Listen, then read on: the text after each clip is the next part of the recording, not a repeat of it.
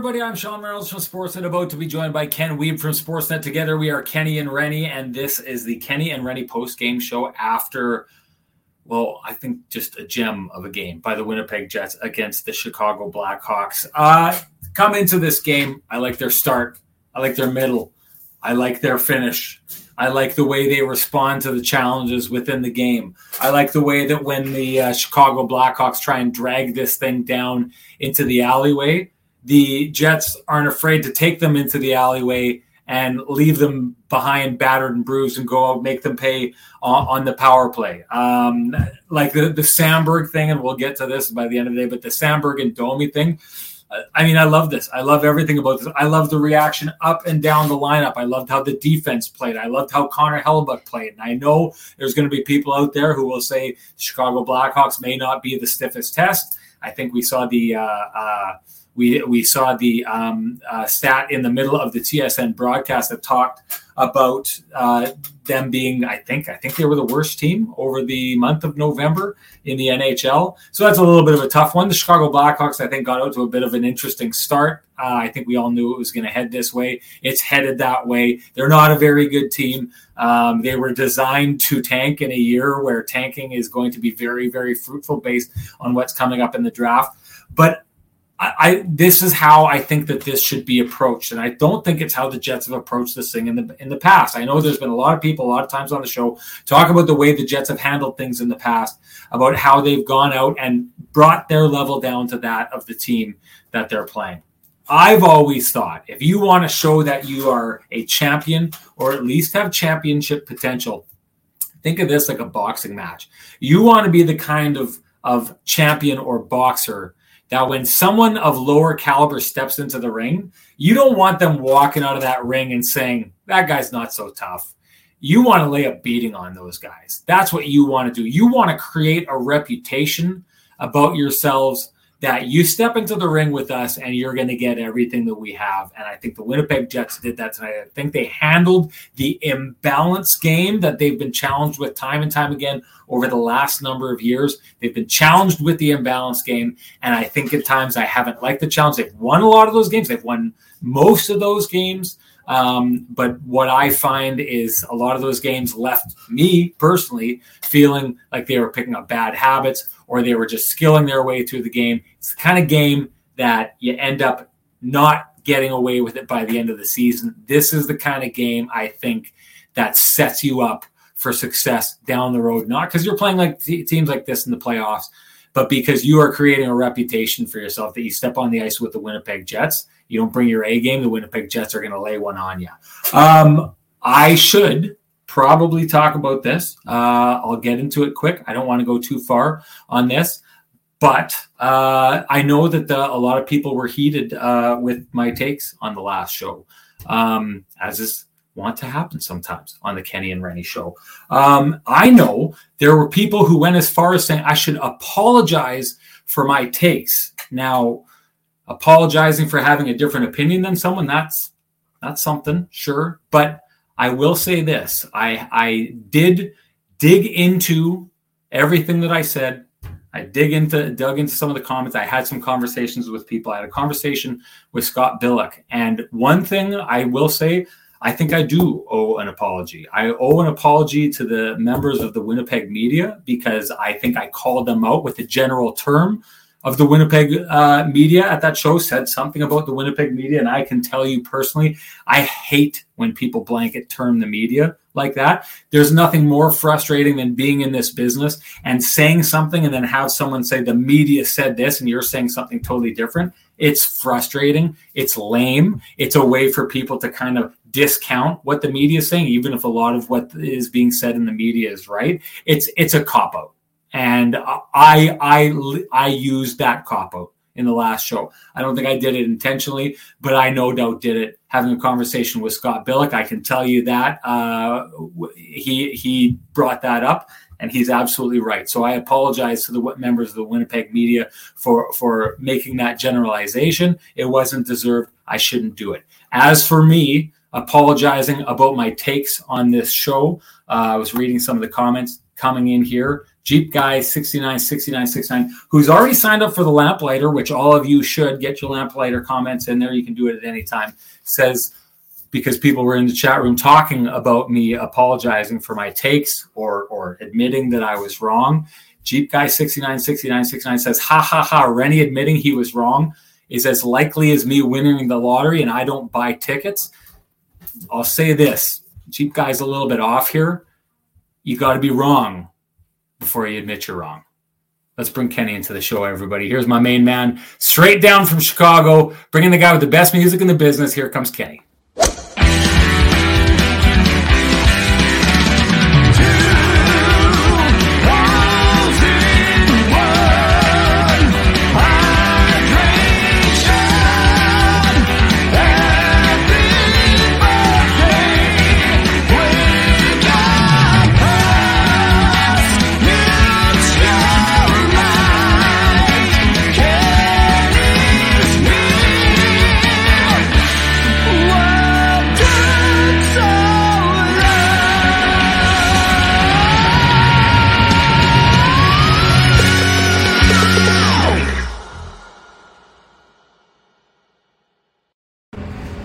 Kenny, my friend, good to see you as always. We're going to get to see each other up close and personal. It's been a while, not that long. We were together down in Minnesota, but you continued on when I watched my favorite football team win a great game over the New York Giants. Go Cowboys, I got to say, for everybody. And then you keep going, rolling along on the trip and looking pretty darn dapper now. I'm not going to talk down about the way I look right now because I'm wearing this gorgeous TransCanada Brewing logo that Kenny and I were talking about before the show started. Actually, this is an interesting thing. The TransCanada Lamplighter logo, if you notice, that's the jersey. I'm wearing the jersey from the Lamplighter logo. Gorgeous stuff. Got this from down TransCanada Brewing. They've got great they've got great beers.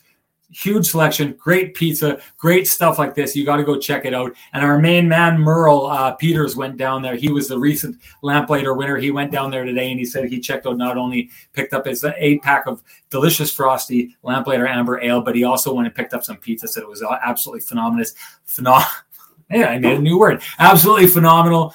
Ken, you and I know that because we were down there doing that. But you are looking like $1 million, my friend.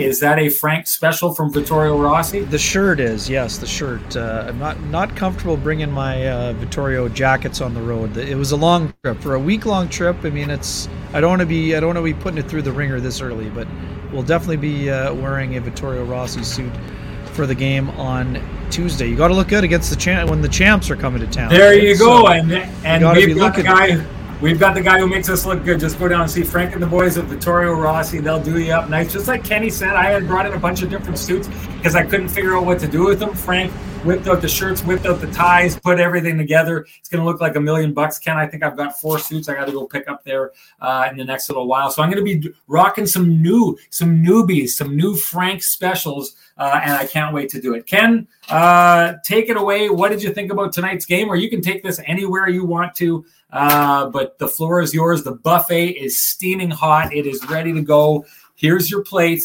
Get at it, my friend. Well, great timing. We have the dueling Zambonis are just about to leave the ice here at the United Center. So good news on the voice front, or the sound front anyway. Interesting game. I mean, Sean, I mean, it's one of those tilts where you wonder if the bad habits creep in, right? We've all been in those games. It can become a little bit of a point night. Then you start to wonder, are the Jets going to start cheating for offense? Are they going to get a little bit lackadaisical defensively? But that didn't really happen. You're right. I mean, in terms of what you said earlier, the Blackhawks had a little bit of pushback at times, but the Jets kind of imposed their will in both of those situations when they tried to make it a little bit closer. Jets doing an impressive job. Hey, we know the Hawks are struggling, as you mentioned. I mean, this team is definitely looking to be in the tankathon. Peter Mrazek, not a great night. And again, I'm not saying it was all Mrazek's fault. Didn't have a lot of help in front of him.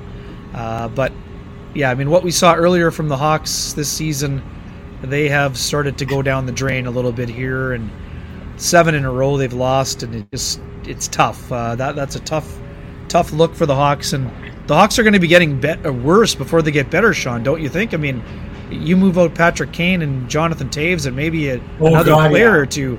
It's probably going to get worse before it gets better. And that's saying something here for a Hawks franchise, that put 3 banners up in a 5-year span. So, in terms of the Jets, all 4 lines scoring. They got the power play going in terms of the 5-on-3 goal. Just an absolute rocket from Kyle Connor. It's funny, Sean. I was just talking to Kyle after the game, trying to look forward at the 20-game mark, some bigger picture stuff. And it's funny. He goes, he felt he had a slow start. And you know what the slow start has resulted in for Kyle Connor? 8 goals and 20 points in 20 games. Yeah. Yes, he's right. He did have a bit of a slow start, but his slow start is being a point-a-game player. And with 8 goals in the first 20 games, he's still on pace for 32 plus. And I mean, based on how he's played lately, I think he scored in the last 6 games. So for me, great assessment by Connor first and foremost, but secondly, man, he put that slow start behind him, and he's been absolutely getting things rolling. And you know what? When Kyle Connor gets hot and gets rolling, it's a dangerous quality for the Winnipeg Jets. We've talked a lot, Sean, recently about the 3rd and 4th lines needing to get going. Well, guess what? The 3rd line gets going. The 4th line gets 2 goals. Pierre-Luc Dubois has a couple. The power play, as I mentioned, scores. I mean, it was an impressive showing all around, and brilliant pass, Blake Wheeler to Mark Scheifele for that goal to give him his 11th. I mean, Pierre-Luc Dubois is up to 10. It's been impressive. I mean, the Jets haven't been scoring as much as we'd been expecting, but a 7th spot will help them in that goals 4 per game situation. So, it was interesting. I mean, I thought they played mostly sound defensively. I didn't think that Connor Hellebuyck was as sharp as we've seen him. There was some weird bounce. No. And again, I don't want to. This is not blame. This is not anything else. You and I talked about this before. I think it was in Minneapolis, and I understand why they didn't do it. But I thought this was kind of one of those games that maybe made a lot of sense for David Riddick, right? I mean, it's a kind of. I was fully expecting him. It's a way to keep your team on its toes. And that's not a knock on Riddick by any stretch. He's played well, as I've said numerous times, with the exception of the first period against Vegas in the first game. But those are tough circumstances for any goalie, let alone a backup.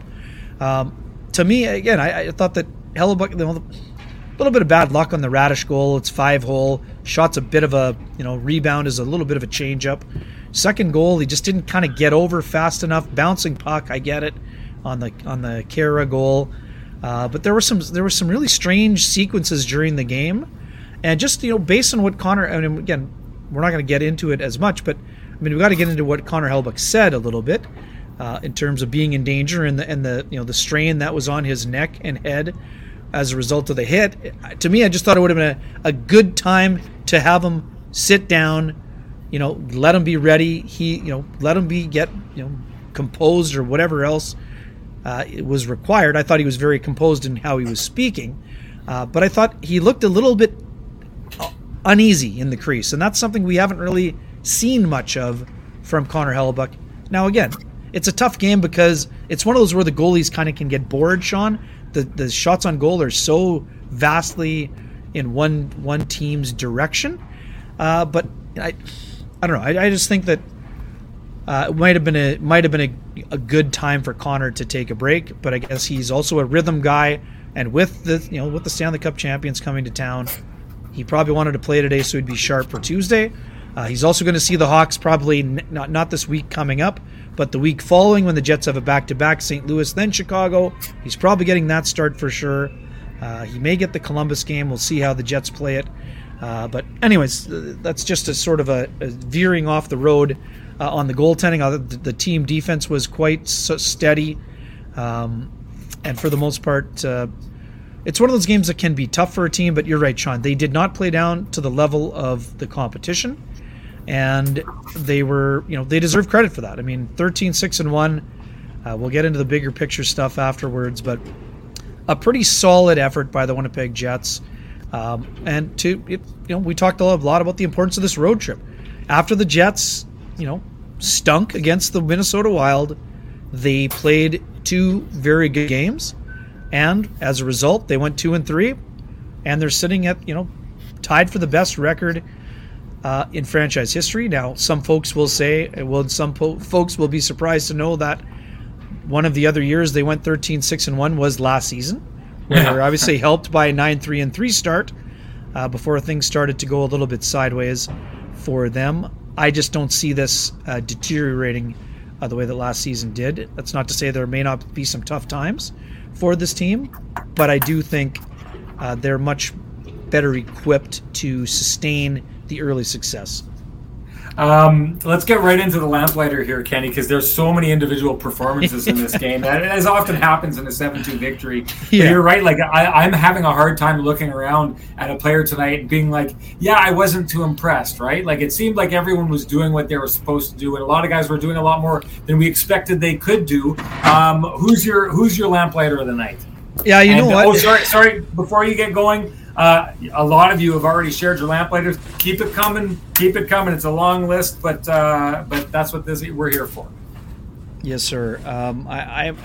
There are several honorable mentions, including a beautiful pass from Wheeler to Scheifele, and a brilliant one-timer shot by Kyle Connor. But this is one of those where I'm going Saku Menelainen's second goal, Sean. For me, I think that it's from a bad angle, absolutely yes. NHL players should not be scoring from the hash marks, essentially, the outside of the hash marks. But I had to look at that shot a few more times. To me, Sean, I think that Saku Menelainen snapper is legit bar down, like in the very, very corner.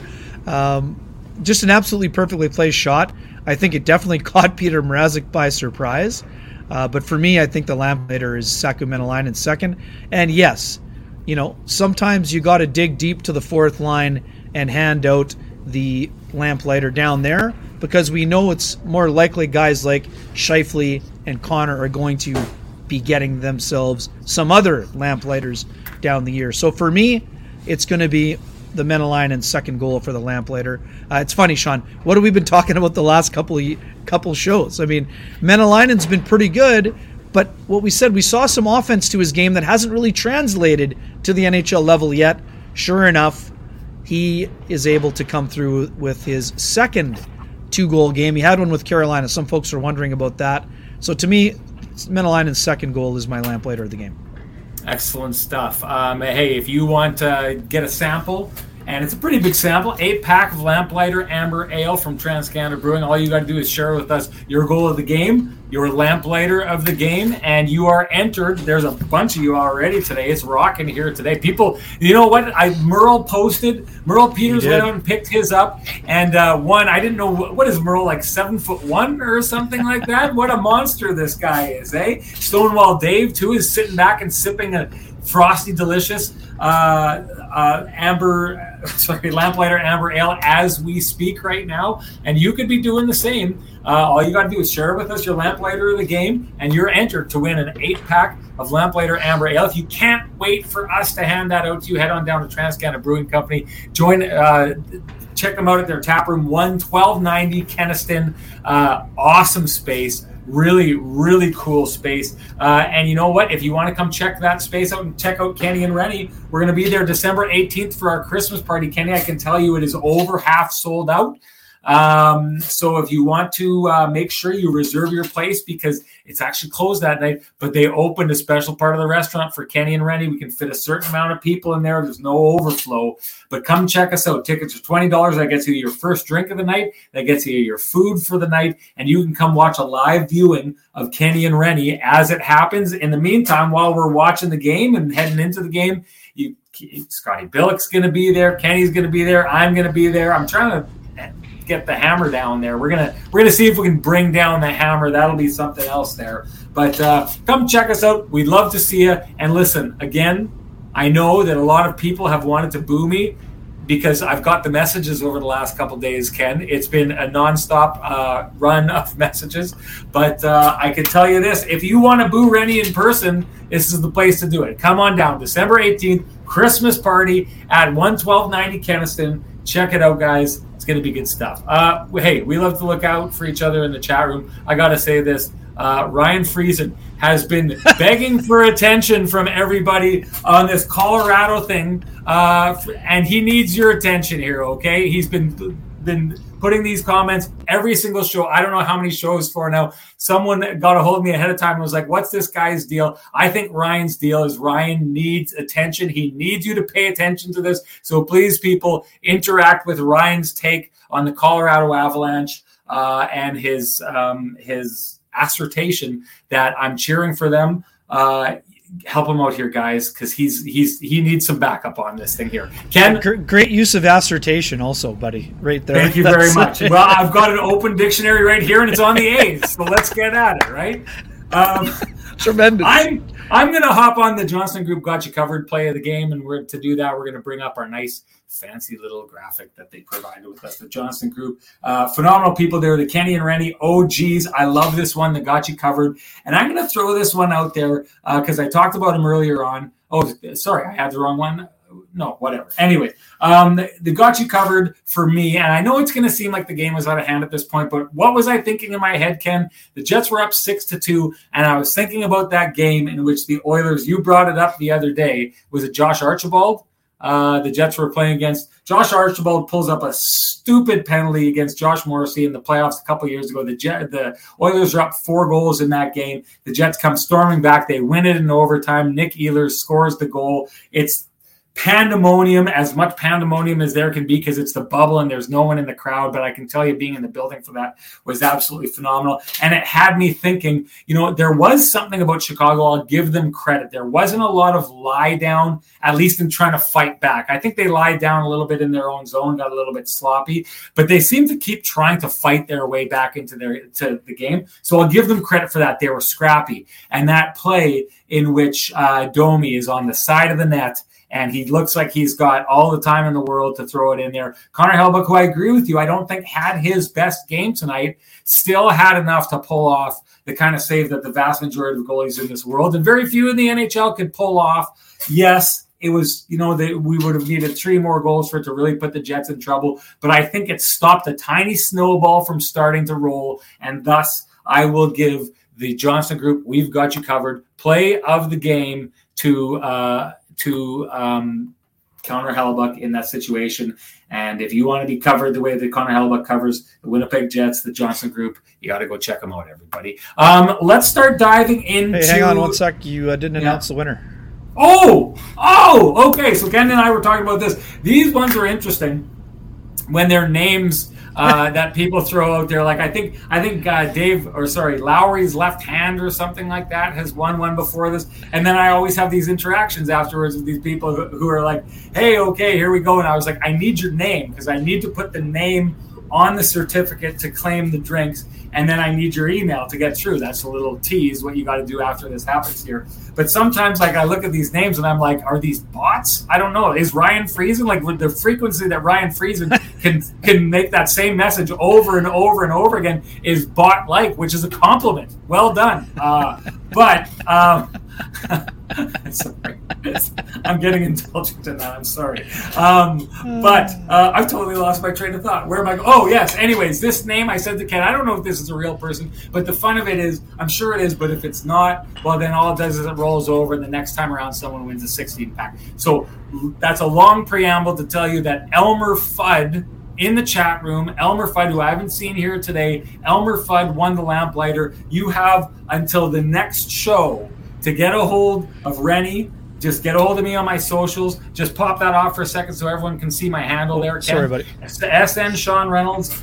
Direct message me on Twitter. I've got my DMs open so you can get a hold of me.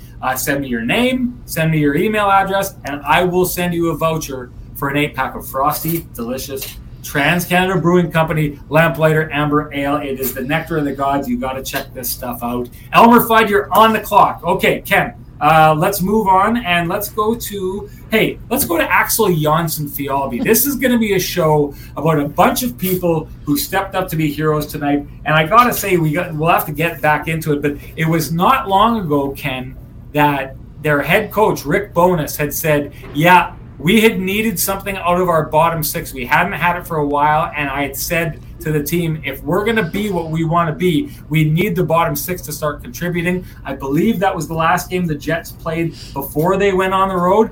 Boy, oh boy, challenge thrown out, gauntlet thrown down, and has the bottom six of the Winnipeg Jets or the fringe players of the Winnipeg's offense ever stepped up to the plate?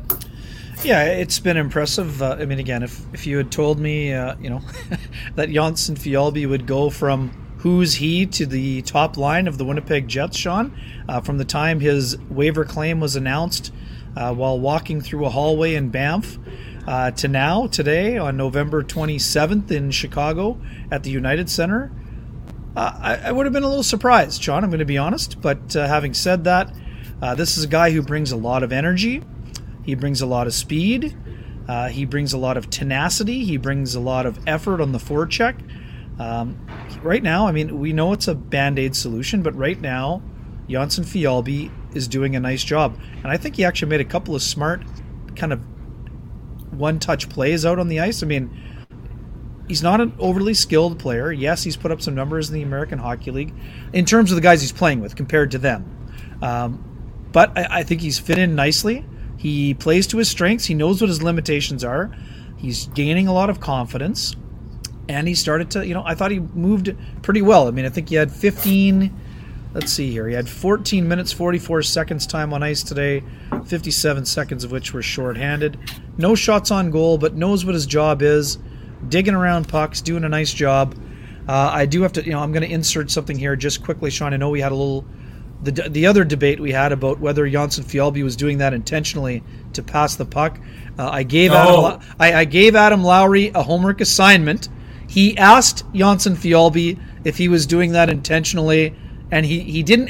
Adam told me today on the way by, he said he didn't answer, he just laughed. But I have been doing some canvassing around the team, and I'm not saying this to rub it in, there was not a lot of support for your theory on that one. I went back and looked at the video. I think Lowry was actually on the other side of Janssen Fialbi when he tipped it. So unless he was anticipating Lowry going to the other side after the shot was taken, I think Lowry thought off camera, he thought that he was trying to, I'm not discounting it completely, he was trying to tip it to a place that would create chaos, but I don't think it was an intentional tip pass. But regardless, I just wanted to let you know, I'm just not out here eating at nice restaurants and going to Cowboys games. But you're doing that too. I'm out here doing some homework. We want the people to know what other people think. Again, doesn't mean you were wrong. It just means that some others did not share that same opinion on that front. I think it means that I have more faith in Axel Janssen Fialbi than he does. His teammates have, for that matter. Even Janssen Fialbi. I think the laugh was one of those. I've got them all fooled, right? Yeah, I think it was one of those. That's what I'm going to choose to believe either way, Ken. No matter how many facts you throw in front of me. There you go. Good stuff. Anyways, just wanted you to know. So I liked his game. What have you thought? Since again, do I think this is the long-term solution? No, I do not. But right now, it gives the Jets an option that can be effective, and he was effective. And just one quick one. I don't want to switch gears completely because I want you to answer. But for those folks asking earlier, Sam Gagner, yes, was a healthy scratch today for the first time this season. Rick Bowness addressed it after the game. He said it was a hard decision, but because David Gustafsson was injured, he's got a minor upper body injury as a result of that strange collision or whatever you want to call it. He got tangled up with Miro Heiskanen. I believe it was in the second period of the game against Dallas on Friday. He wanted to have Toninato, and yes, Sam Gagner has played some center in his career, but Toninato's more of a natural center. He's a guy who's been used more in the penalty kill, takes more draws, so that's why the decision was made, for those who are asking about those two issues in particular. But back to Janssen Fialbi, what have you thought since his promotion? I guess it was the other night in Dallas. Yeah, you know what? I got to say this, that I'm going to say I don't think they're the same player at all. There's a very big difference between the two of them. But I'm going to say one of these things that I like to do on this show is admit a situation where I was wrong. And I'll go to a guy like Brandon Tanev. I remember when Brandon Tanev came to the Winnipeg Jets, I looked at him and his style of play, and I thought, this guy just doesn't work at the NHL level. And I thought that he was going to be a failed experiment. And I could not have been proved more wrong. And what worked about Brandon Tanev is his motor never shuts off. Like in a league where guys have motors that go beyond anyone's motors, Brandon Tanev has a higher motor, I do believe, than almost anyone in the game other than Connor Hellebuck. Now, Connor McDavid. I don't think that he has the skill, but I think that motor, he's one of the few guys I can think of, Ken, who motors his way to simple scoring opportunities. Another thing that he has very well, and I shouldn't go too deep on Brandon Tanev, he's got a real good understanding of where the net is. If you watch a lot of Brandon Tanev's goals, he's just skating and has a guy kind of closing in on him. And what he'll do is he just has a very good understanding of where the net space is. And without looking up, without gauging anything, he'll just suddenly release it. And it's not a lock and load release. It's almost like a sweep shot that he gets away with, and it's instantaneous. And it beats the goaltender before the goaltender knows that he's shooting. So with that one skill and his motor to get ahead, that guy has carved himself out a career and has become an extremely good, valuable player on almost any line that he plays on, no matter where he goes. They loved him in Winnipeg, they loved him in Pittsburgh, and they love him in Seattle now. He works like that. Axel Jonsson-Fjällby does not have that angle of that little bit of, the awareness around the net and the ability. Doesn't have it yet, at the very least. That ability to kind of get that shot off without the goalie knowing that it's coming. That makes Brandon Tanev so much more effective as a mid-range scorer. But he's got that motor. And the interesting part about him is he disrupts. And one thing I'll give a ton of credit to is Scott Arniel, who went out and knew of a player with the team that he was coaching. I asked Rick Bowness about, what did you know about this Axel Jonsson-Fjällby? And he said, nothing. I knew absolutely nothing about him. And I said, well, I mean, what did Scott Arniel say to you to sell you on this player, to bring in this player and use in your system? And he said, he didn't have to tell me anything. I trust him implicitly. He said, this guy is going to work in your system. So we brought him in. Kudos to Rick Bowness for having the faith in his coaching staff, a new coach that he hadn't. Ken, I don't think he'd worked with him before that. Had he? Had he coached him? Had he coached Scott Arniel?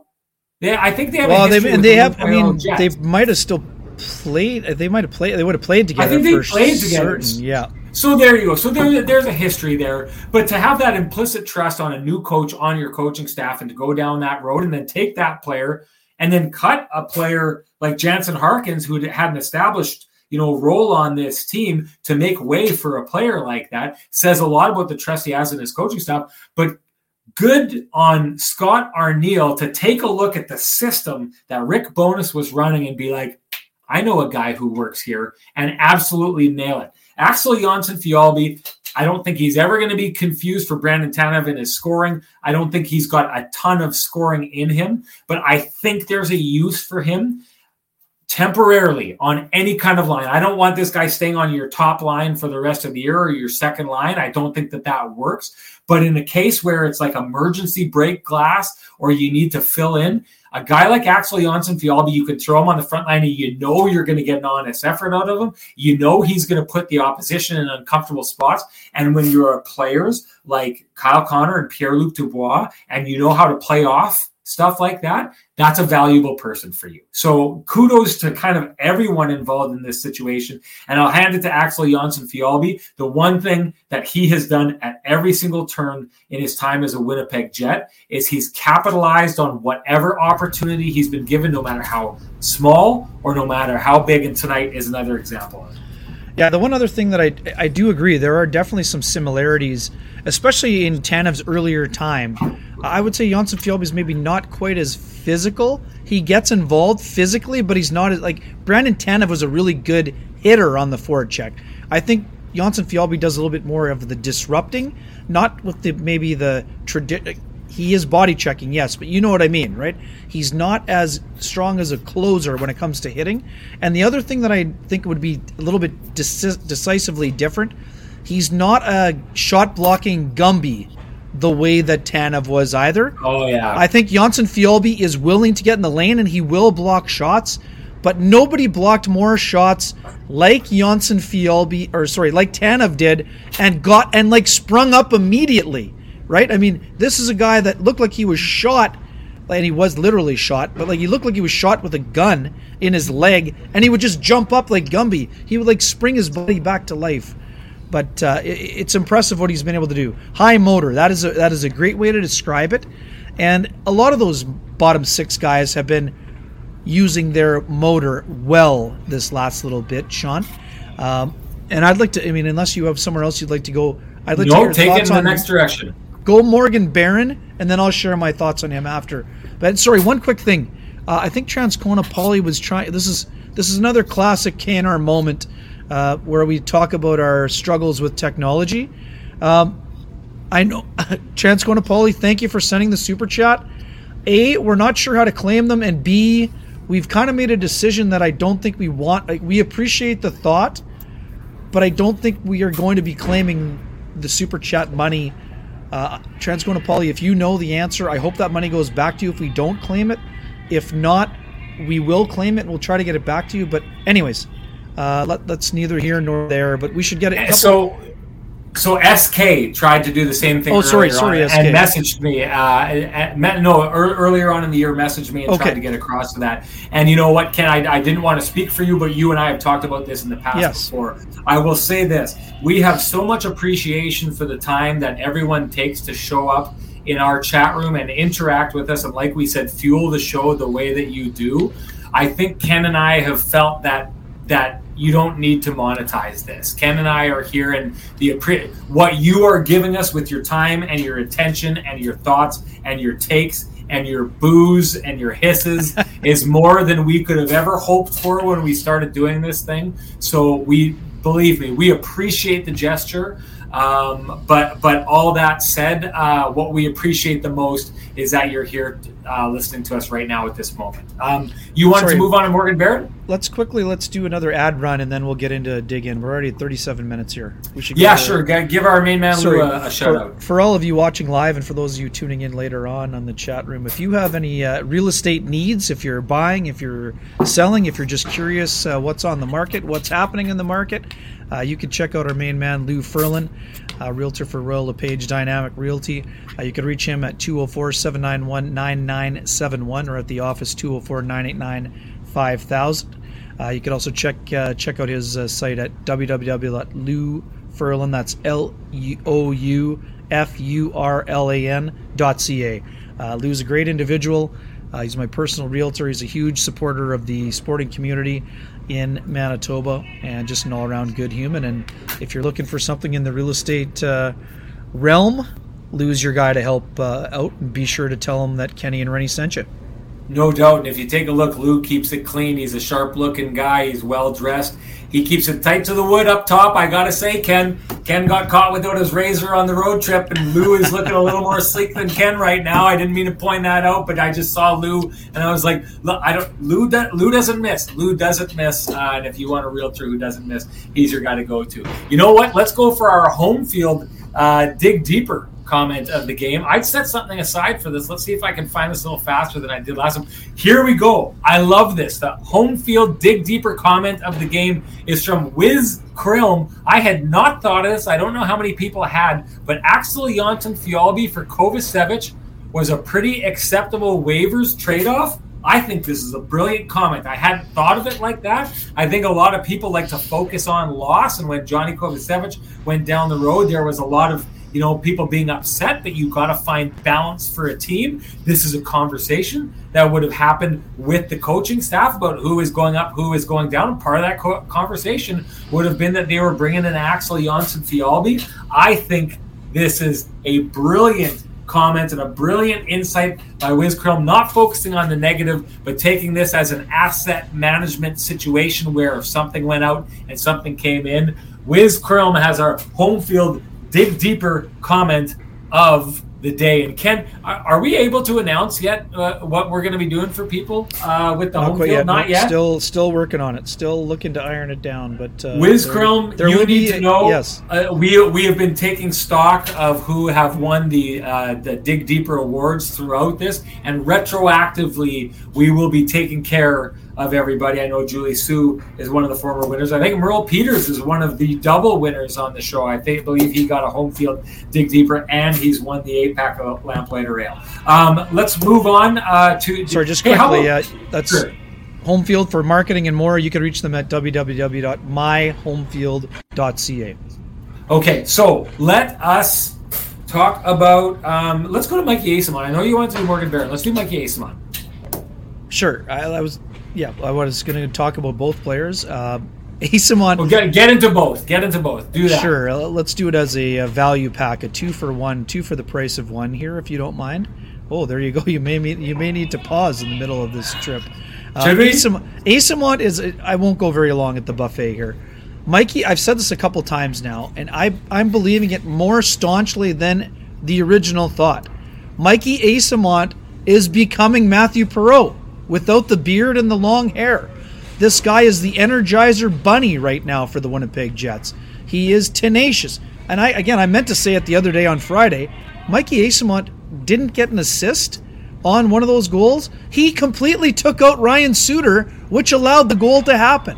So if that and Rick Bowness showed it out yesterday during the availability. I mean, he's been incredibly tenacious, incredibly hard worker. And guess what, Sean? Today when Sam Gagner is out of the lineup, Mikey Asimon is on the Jets' second power play suddenly. So you've gone from having a first impression training camp with the new coaching staff, but you still got sent down a little earlier than you were hoping. What does Mikey Asimon do? He goes down, plays very well, and then gets himself back on the radar when opportunity knocks. And now he's leapfrogged a couple other guys. This is like what Jansen Harkins did about 3 years ago, Sean, right? He hopped over a bunch of people, and now suddenly you're starting to wonder if who's gonna take him out of the lineup. I mean, Mikey Asimon, the thing for him, he needs to sustain this. I mean, the sample size is still very small, but right now he's doing a lot of things that will earn you an opportunity to remain in the lineup. Now for Morgan Barron quickly, Morgan Barron missed 10 games, Sean. He missed the last 10 games. He jumps into the lineup and looks like he didn't miss a beat. To me, I love that Rick Bowness eased him in. You know, he played on the fourth line. He had, let's have a quick peek here. He had 11:46 of ice time, 3 shots on goal, 1 hit, got engaged physically, thought about maybe dropping the gloves, but that was a smart move not to if you're him coming off a wrist surgery. But I like Barron. He gave the Jets nice energy. And there again, I think he had 2 assists in the game, Sean. Here's the thing. 6 points in 10 games for Morgan Barron. 1 goal, 5 helpers. 6 points. We talked about complimentary scoring coming into the year. Morgan Barron missed 10 games, and he still found a way to be, almost a 3/4 a point per game player. I mean, that's important for the Jets. They'll need that. He's the kind of guy that can move up in the lineup once he gets his feet back underneath him, gets his wind back up. But man, what a job he did in coming back from missing those 10 games. Well, I'll tell you this. Morgan Barron has to produce coming back into the lineup because that's what's happened at this stage. No one's missing. I mean, if you're trying to think of the guys who would potentially come out of the lineup as players come back in, you think about Jansen Harkins, right? Well, Jansen Harkins went down to the minors, absolutely rocked it, came up, has done everything the Jets have asked him to, has got progressively better to the point that he's contributing offensively now and doing a great job of disrupting things, right? Well, then you turn to a guy like Saku Menelainen, who, came here on a last-ditch effort to make the NHL and sounds like the kind of guy that may get a little bit of a, taste in the NHL. But you know what, kid? You've been out of the NHL for 10 years. There's a reason why, you gave it your best shot, but it's time to move along your way. Well, he goes out and does what he does here tonight, 2 goals. How do you take that guy out of the lineup, right? Axel Jonsson-Fjällby is going and doing everything that they would have asked him to do. Even Dominic Toninato is coming up and making a push. From the time that he got taken out of the lineup here. If you're Morgan Barron, you don't have time to lean on the excuse that, hey, I was out of the lineup for a little while. It's going to take me a little bit of time to get going here. Everyone's going. Everyone is fighting. We've talked about this, and Paul Maurice used to talk about it before. The best teams, and every coach says this because it's true, but the best teams are the teams that have internal competition. There is no doubt about it at this moment. The Jets have an extremely healthy internal competition going on here right now. It's going to be interesting to see what happens when the likes of Ehlers come up. But the Jets have made them. I'm starting to wonder, Ken, and I know that I had a lot of messages coming about this, but I'm starting to wonder where a guy like Sam Gagner fits in all this because of the young guys and the way that they're pushing, the way that the one thing that Sam Gagner, I think, doesn't have the way that Saku Menelainen has, the way that Axel Jonsson-Fjällby has, the way that Jansen Harkins has been showing, all of these players who are pushing their way into the lineup, is their energy guys to that degree. Now, I think Sam Gagner has done a good job of using what he has at this stage to make an impact so far. I just don't know that impact spreads as far or casts as wide of a net as these young players do, the way that they've been moving at this stage. Ken, before we go too far, I'm going to get this done because it's been called for. Last thing in the chat room, Ian Bloomberg says headband time. In Bones We Trust agrees. You got to give the fans what they want in a show like this, Ken, when they're telling us what we got to be talking about and not. So it's time for it, people. Let's make this a Sean's headband version of the Kenny and Randy show.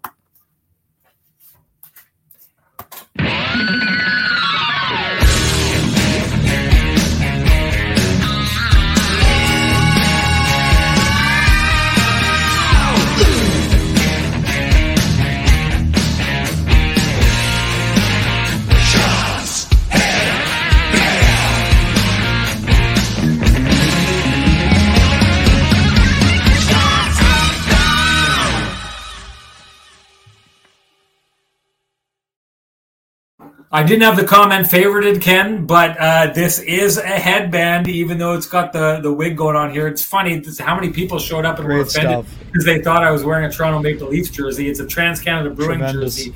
Now I've got the Go Coyotes headband on here. I think people will forgive it because if there's a place that a mullet is welcome anywhere, it is no doubt in the city of Winnipeg and the province of Manitoba. But before we go on too far, I just want to give a shout out to our final sponsors of the day here. Ken and I are both members of Cambrian Credit Union, so we've noticed their new website and their new online banking. So easy to use. I implore you, if you have financial goals, head on down to their website. They make it very easy for you to head in the direction to search for whatever you need to search for to appease your financial needs. And one of the things that we absolutely love about Cambrian Credit Union is their unfee account. You just have to set up a monthly drop into the account. You can save $222 a year doing it.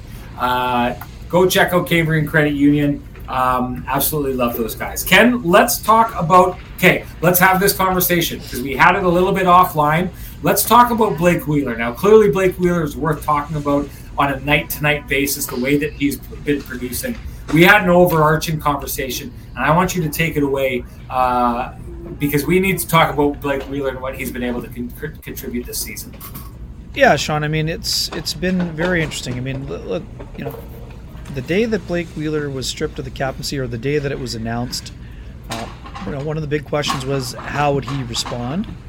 We know how he responded in the scrum, but how would he respond on the ice? How would his role change, if at all? How would his play be this year with 2 years left on his contract? And Blake Wheeler has answered all the questions. Blake Wheeler has been a contributing player. He's still one of their top point getters. He has played with incredible effort. He has given everything that he's possibly has on each and every night. He has remained a little bit defiant when it comes to his talks in the media, but he's also been, it's interesting, Sean, I've noticed this, and I don't know if you agree still or not, but Blake, when he speaks now, he's often asked about other players around the league. He's been asked about Phil Kessel. He's been asked about other people. He's sort of taking on this kind of veteran, not ambassador role, but he's speaking broadly about the league in general. I think it's been very interesting. I mean, I did see him briefly today in the room after the game and just acknowledged him passing Brian Little to become the all-time franchise leader in games played. Today was 8:45 for Blake Wheeler. We know his 1,000 games as an NHLer were celebrated, but I mean it's a lot of games, and it's 12 seasons with the Jets alone. Blake has been put, that was a tough thing for any player to go through, especially one who took as much pride as Blake Wheeler when it comes to, being the captain, setting down roots in Winnipeg, committing to, building a house here, having his family here. And again, at the top of all of the, all the things that we've been talking about, he's still like a lot of people were predicting Father Time, and I don't mean you or I necessarily. Some people wondered if Father Time was starting to take over, but since Father Time is undefeated, but there's been no drop off in the production. Blake continues to be one of the top point producers on this team. He has played less. That was one thing we wondered. Would his ice time be diminished? It has gone down, but it's gone down for his benefit, not for his detriment. Not because he needed to be shipped down to the third line or anything like that. He's playing fewer minutes, but those minutes are important, and he's able to extract more from those minutes because of his preparation. He hasn't forgotten how to... Rick Bowness said after the game today, Blake Wheeler plays to his strengths. He knows what his strengths are, and he's played to those strengths. I mean, is he the same player he was when he was 26? Absolutely not. But you can't expect him to be the same player as he was when he was 26. But the same thing he does do that he was doing when he was 26 is give you every single thing that he has. And for those people who wondered if Blake had checked out on the Winnipeg Jets, well, you got your own wake-up call, because Blake Wheeler has done an excellent job in the first quarter of the season. Now, again, he has to keep it up. That's part of the deal when you're making $8.25 million and you're you're an important member of the top six. But Blake has done his part, and Sean, I think you'd like to expand. His role has been acknowledged quite regularly by his teammates, whether that's in interviews or in the post-game situation where the Jets are handing out the leather jackets when they used to hand out the fighter helmet. Love that. I'm glad you brought that up. I'm going to bring this up. You and I had a little conversation about this. So I think both of us were on this series, but I covered I think it's the 2016 Stanley Cup final, the Pittsburgh Penguins against the San Jose Sharks. Is that the one, or is it the 2007? Yeah, I did the semifinal only. I did that year I only did the conference final, which was Sharks and Blues, but then you went on and did the final afterward. I know where you're going, though. Okay, so if you remember that year Phil Kessel was playing on the line, the HBK line, no less. How about that? But he's tearing it up, right? Because they're getting third line talent to play against, and he's feasting on them. Because let's be honest, the Pittsburgh Penguins are so deep that year, and one of the things that makes them deep is they've got two centers up ahead of them, Sidney Crosby and then Evgeny Malkin, who especially at that time in their career were just, powerhouses. You could put anyone with them. If I remember that year, it's Connor Sherry, I think Brian Rust at the time that Sidney Crosby was playing with. Both of them, if I remember correctly, had been playing college hockey before that, like earlier on in the year. So you took two kids out of college, threw them on the line with the best player in the game, and there you go. There's your first line. But it reminds me, because I remember there was a conversation within the media that was following, and there was a lot of buzz about Phil Kessel winning the Conn Smythe Trophy that year. And this is what this reminds me of.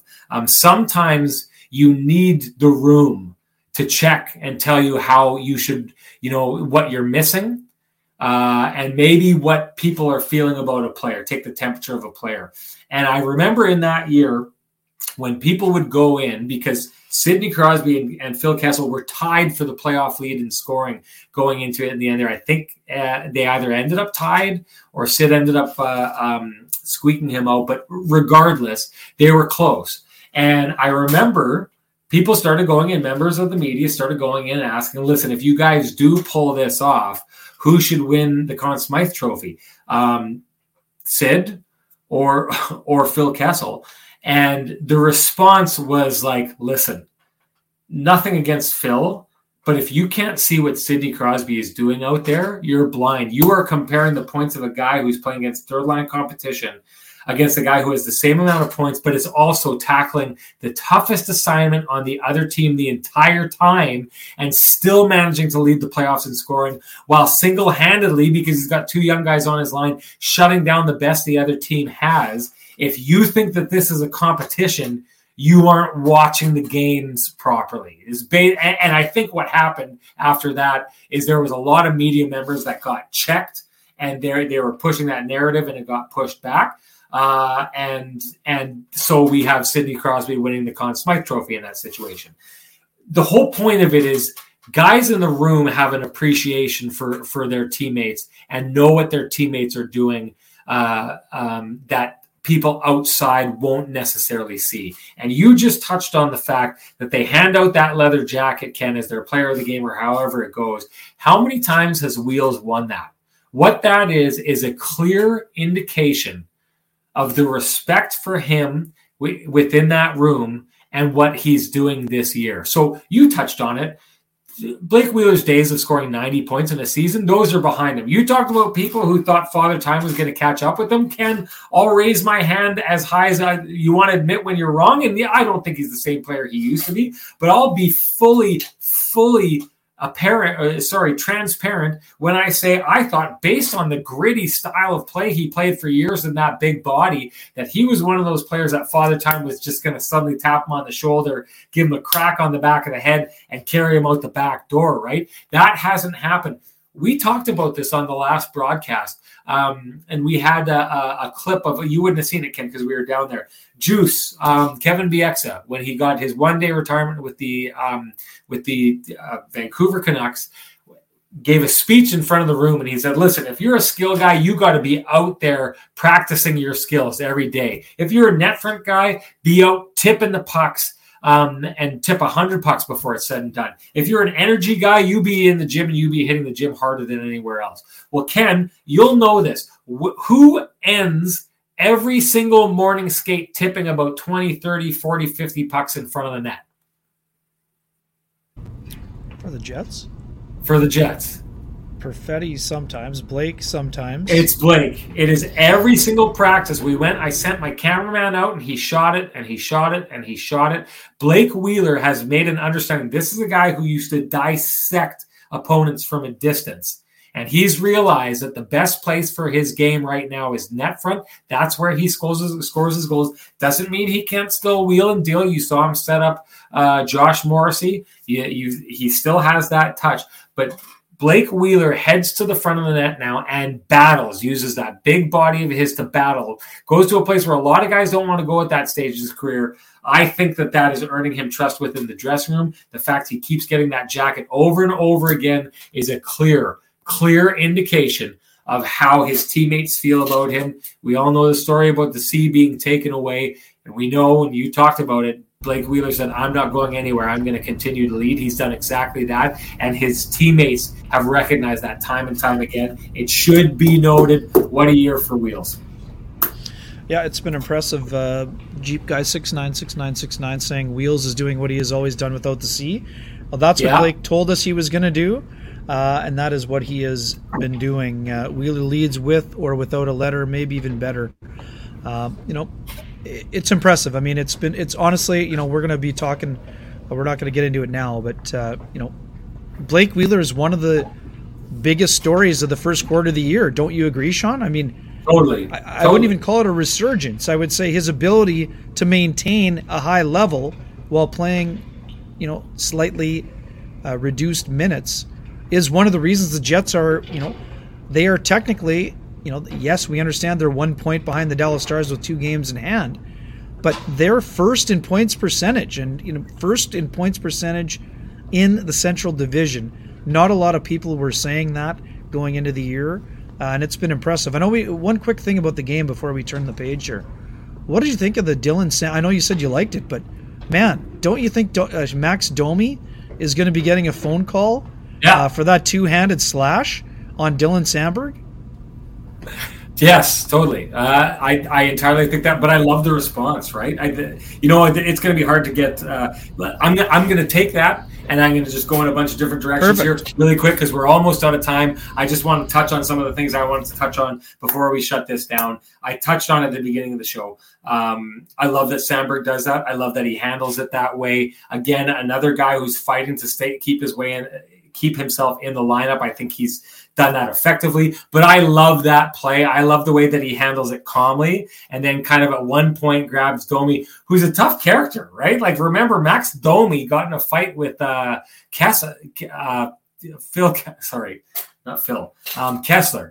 Kessler, and pounded him. That happened early on in his time in the league. I think he was 19 or 20 years old or something like that. Caught everybody surprised. He's not a guy to be bowled over, and yet that's exactly what Dylan Sandberg did. Kind of looked at him, and it was the old F around and find out meter that keeps going on. It was one of those situations where Dylan Sandberg kept sitting back and saying, F around and you'll find out. And in the end, he found out. He's a big man, bowled him over, got on top of him. Give him credit for that. And I just got to throw out something here. Well, Mikey Asamont, you touched on it earlier on. This guy is another guy I did not list in the names of guys who are fighting for an NHL chance here. It's going to be heartbreaking to see the effort that all these guys have put in. When someone has to get sent down, they will not have deserved to be sent down, Ken, when it's all said and done. This is going to be a tough decision down the stretch. And finally, I just got to touch on this. Josh Morrissey just keeps rolling. My goodness, to be continuing on at the pace that he is continuing on, this is strange. I know that they were talking about it on the Hockey Night in Canada panel the other day. Elliot Friedman giving the shout out about Winnipeggers. That's you, chat room, calling Josh Morrissey Josh Norrisy. It's an interesting conversation to start having. And I know that the imbalance in points that we see right now with the San Jose Sharks and Erik Karlsson is something that, traditionally people would look at it and say, like, a guy puts up that many points, you got to give him credit for that, especially coming from the defensive end of things here. But the overall game of Josh Morrissey, I don't think just has him in the conversation for the Norris Trophy. Early on, he's square in the conversation, and I would say it would be hard to keep him out of the top three. Ken, finish up with your bullet points, and then we'll get on out of here. I'm good. I think we're under control. Yeah. Okay. You got to get going. I've spit out as much as I have. Oh no, sorry. I guess I did. One last one, a parting shot, not a shot, but one of the reminders. We like to talk about the receipts. For those other folks that may have thought Pierre-Luc Dubois had checked out with what happened in the summertime with the outward flirtation with the Montreal Canadiens, how are you guys feeling about Pierre-Luc Dubois being second on the Jets in goals with 10 so far? Yes, there you go. Bring in the receipts as always, my main man Kenny. Chat room, you brought it tonight. I want to say we've moved a lot, but we've got more we want to move. We want to spend some time with you. We want to do it face to face. The first place that we're going to do that this year is December 18th at TransCanada Brewing for the Kenny and Rennie Christmas party. We'd love to see you there. Tickets are $20 each. That gets you your first drink, and that gets you your food for the night, and that gets you in the room to hang out with Kenny and Rennie and Scott Billick and a whole bunch of us media types where we can chat throughout the game, chat before the game. There's going to be an hour-long meet and greet, let's say, to start the event. And then we'll do a live viewing of the show. We'd love to have you there. Just direct message me at SN Sean Reynolds. $20 gets you those tickets. Send me your information if you want to go. We'd love to hear from you. Love to see you down there. Secondly, I want to thank our sponsors. I've said it once. I'll say it 100 times at the end of all of these shows. If you appreciate the conversations that are happening in these spaces, in this market, please appreciate the sponsors that are investing to keep that happening for us. That's Vittorio Rossi, TransCanada Brewing, Johnson Group, Lou Ferlin, Homefield, and Cambrian Credit Union. And finally, chat room, I know that you came in here and you were a little upset with your boy Rennie here tonight. You kept yourselves balanced. Let's say that. I love feeling the heat. You brought the heat. You didn't get to the point of being disrespectful, and I appreciate that. I hope that I'm reciprocating. Thank you for being you and doing what you do. We will see you after the next show. A huge one against the Avalanche, which Ryan Friesen is just going to lose his mind when that game happens. See you later, everybody.